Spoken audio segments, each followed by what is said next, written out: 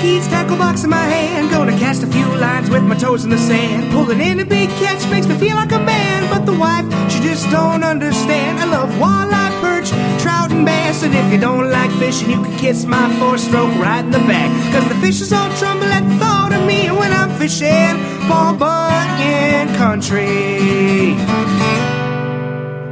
Kicking things off on the final week of Fishing Paul Bunyan Country with a visit to Mr. Rogers' neighborhood. Checking in with Ethan Rogers at Northwoods Bait and Tackle. First of all, Ethan, can you hear me today? I can. Because as I know you were in a loud volume area this weekend. Yeah, I've had to have a couple days to recoup now. Okay.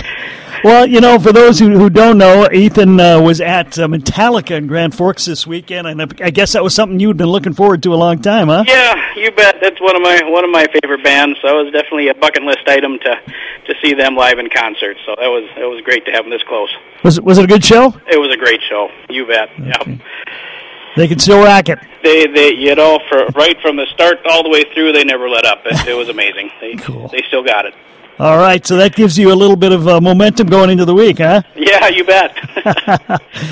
Well, okay, let's talk fishing. We've got the music covered now. Let's go into the fishing. How's it been these last couple weeks? You know, the bite's still been good. As we keep dropping these water temps a little bit, I just hear more and more of the bite picking up for folks. I was actually able to get out for a day yesterday, so I was out over on Cass Lake, and you know, even in the wind, we didn't have any problem putting some walleyes in the boat.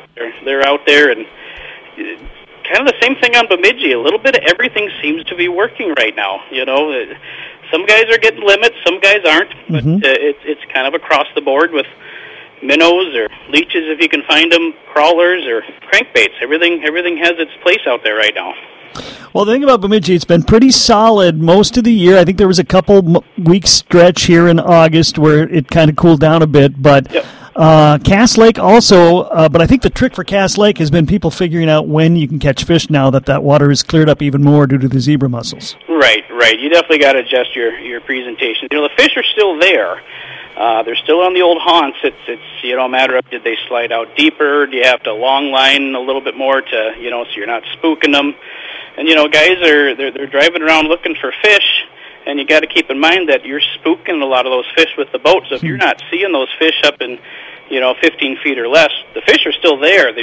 You're not seeing them on your locator because they're seeing that boat before you get there, and they're moving. Okay. Well, again, it has been a pretty good week a pretty good year for those lakes. It was a pretty good year for black duck. Red is red. What have you been hearing up there lately? I'm selling a lot of bait to guys heading up that way. I just never hear back from them how they do. But black duck has just been, that's been kind of the star here this summer. Yeah. Guys have been going up there and catching a lot of walleyes, pretty much consistently, I think, from the sound of it there. So that's been good. A lot of guys heading up from here for Lake of the Woods. Oh. Boy, that bite has just been phenomenal up there too.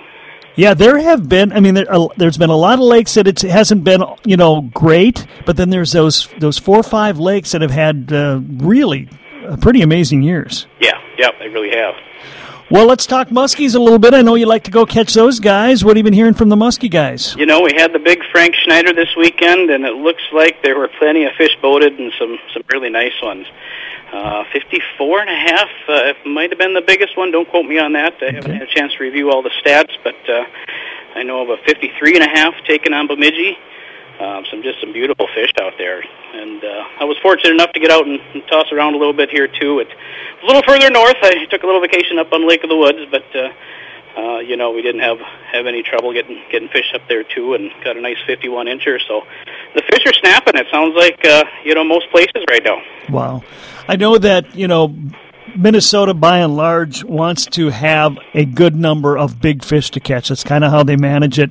Right. What would you say is the lake that's got the biggest muskies right now? Your best chance of catching a big muskie? If you're just looking for a big muskie, just go to Bemidji or Plantagenet and just keep casting. The odds are, you put in enough time, you're going to be rewarded with that 50-incher. And if you're looking for numbers, I know Leech is probably the number one choice within an hour's drive. Yeah, Leech, Cass, has a little bit more, I guess I'd say average fish, those 40 45, even your upper 30-inch fish. And then Big Lake, has a really good population there, too. What about Lake of the Woods? Is that big fish? Is that a lot of fish? Is it kind of a combo? Yeah, it's a lot of fish. We're talking the Canadian side, up in the island area.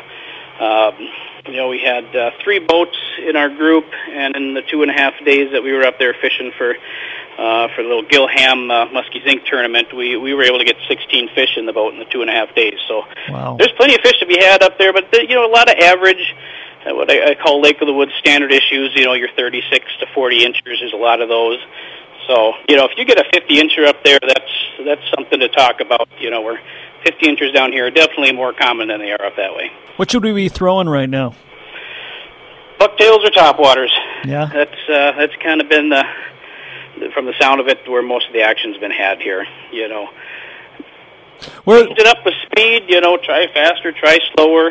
See what the fish are doing, and just kind of change your tactics as needed.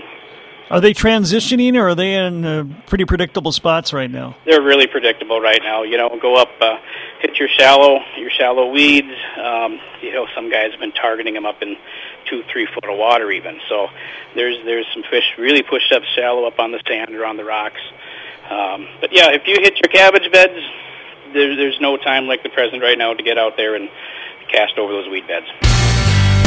Still to come, we talk bass angling with Ethan, and the final question of the year for the aquatic biologist, Dr. Andy Hafes. If you don't like fishing, please leave this zip code immediately. This is Fishin' Paul Bunyan Country.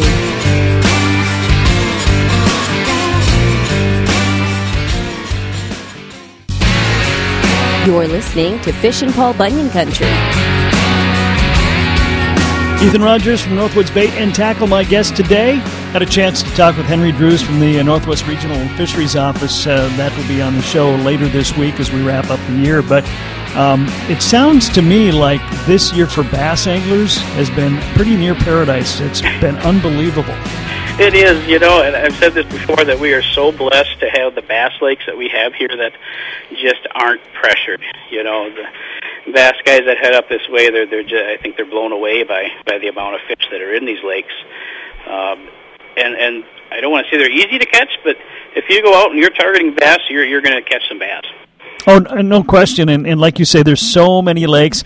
I've talked to Carl at Timberline a few times, and he says, there aren't that many people in the Blackduck area that even go bass fishing, and then you got that whole set of lakes over there in the Chippewa National Forest on the Scenic Highway that are just loaded with bass. Yep, they are. You can almost throw a dart on the board and hit a different lake, and it's got bass in it. Have you heard from too many guys taking advantage of that new northern regulation this year? Yeah, I know of a few. We've had some guys in, loading up on the little sucker minnows, and they've been out doing the bobber rigs for them and catching a lot of pike. Like I said before, there's some nice ones that were caught on Bemidji, but a lot of guys taking those standard size, smaller ones that they can, and everything from pickling to frying, and they seem to take advantage of the limit. So okay. We're going to be done with Fishin' Paul Bunyan Country this week. We'll continue with our weekly outdoor show. Certainly we'll be talking with you about fishing throughout the course of the winter and fall. But right now, if you were to give people some advice on a fall bite, what are some of the benchmarks they should be looking for to know that the fall bite has really kicked in, and what are the ways they should be looking for fish then? Keep watching those water temps drop. Fish are going to get more aggressive, especially on the jigs and the minnows. The shiner bite's going to kick back up here again, the golden shiners. Don't hesitate to go shallow. You have that turnover. It gets a little tougher there for a little bit, but right now, with these cooler nights, that crankbait bite on Lake Bemidji, if you can get out there and hit that center bar or, some of the regular haunts out there, there's a lot of fish to be had.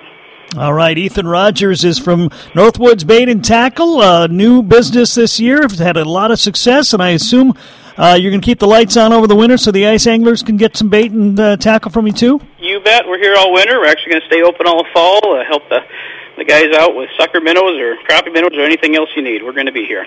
Ethan, thanks for your time today. We always appreciate it. Yes, thank you, Kev. Appreciate it. Up next, our final visit for the year with the aquatic biologist Dr. Andy Hafes of Bemidji State University. This is Fishin' Paul Bunyan Country. Ask the aquatic biologist. Checking back in with the aquatic biologist, Dr. Andrew Hafes. Andy, besides having a lot of walleyes in it, what are the main characteristics of a strong walleye fishery? And what I mean by that is when you're looking at these lakes that really produce good walleyes, what are some of the common denominators we see in all of those lakes?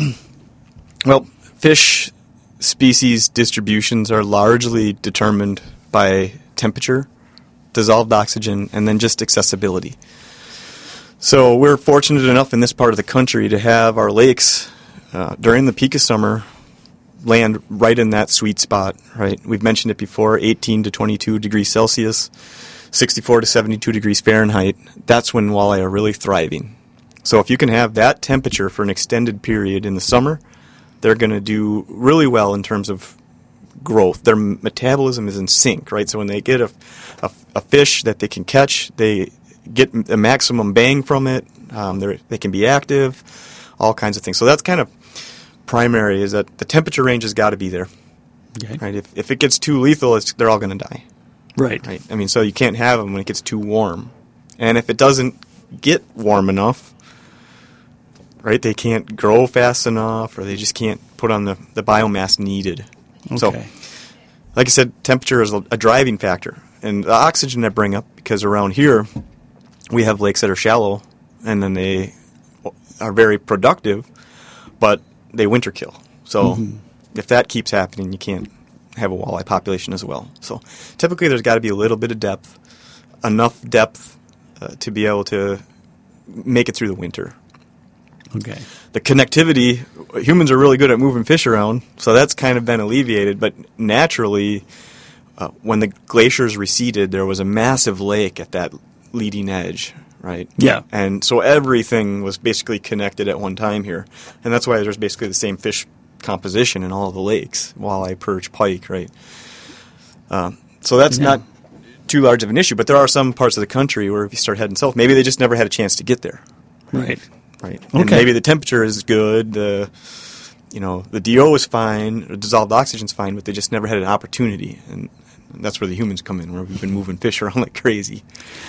Does it really matter what kind of food sources there are, or do fish adapt to what's in the lake they find themselves in? Well, they've evolved to have a certain type of prey, right? And perch and walleye have evolved together. So typically that's their...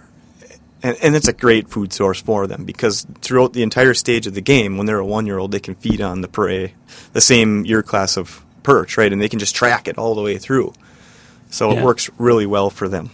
So that's a really good one to have, is just the perch. But they like to eat a lot of other things too. Your lakes that really produce some big walleye tend to have ciscos in.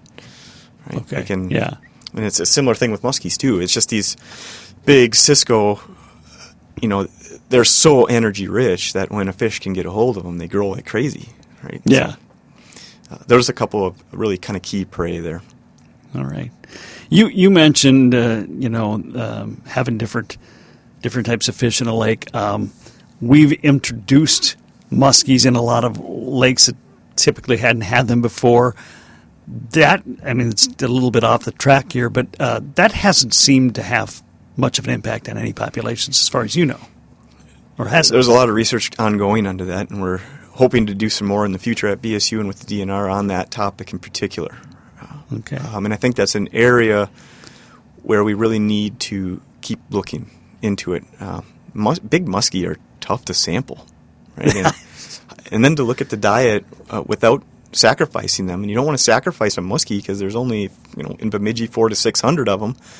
To get a good sample of, assessing their diet for a season, you need at least 30 from an age group. So you just can't do that. Yeah, that's tough. So that's a hurdle that has to be overcome, and we're going to try to do that in some future research projects to figure out how to really assess their diet and really look at that overlap. The DNR has done some nice work looking at like isotopes and looking at the diet overlap there, and there's a little bit that indicates. But Okay. You're right. In general, I haven't seen or heard of too many systems where the walleye population has crashed because of muskies, right? And Bemidji is a great example. It's a phenomenal walleye fishery. It is. And a phenomenal muskie fishery. Yeah. So, does size of lake matter as far as, for example, let's talk walleyes. Around here, there aren't very many real small lakes that have decent walleye numbers. Got tons of bass, a lot of them have tons of sunfish, panfish, but not walleyes. So is lake size, does that matter? Yeah, that's a tough question. I think it's got to be big enough to hold enough solid habitat throughout the winter, for sure. Mm-hmm. But you think about Grace Lake isn't that large, right? No. There's walleye in that. Yeah. But it does seem like the hot spots and the world-class fisheries are like the reds, Winnebagoche, leech, and cast, things like that. Those are so size definitely plays a little bit there. Okay. One thing that I think that probably does a little bit is smaller lakes may have a little bit larger issue with sedimentation, right? Okay. And large lakes have nice wind-swept shorelines, and that keeps that gravel and cobble open for them to reproduce in. So you got to have, that was one aspect that I didn't touch on earlier. You need the temperatures, you need the dissolved oxygen, you need the prey base. You also need spawning habitat. So whether there's a river attached that they can go up and find their gravels and cobbles, or wind-swept shorelines that keep the sediments free, you need that as well. Size may come into play there. Okay. Another fascinating question for our aquatic biologist, Dr. Andrew Hafs. Andy, thanks for your time today and all season. We appreciate it. Yeah, thank you for having me. Country.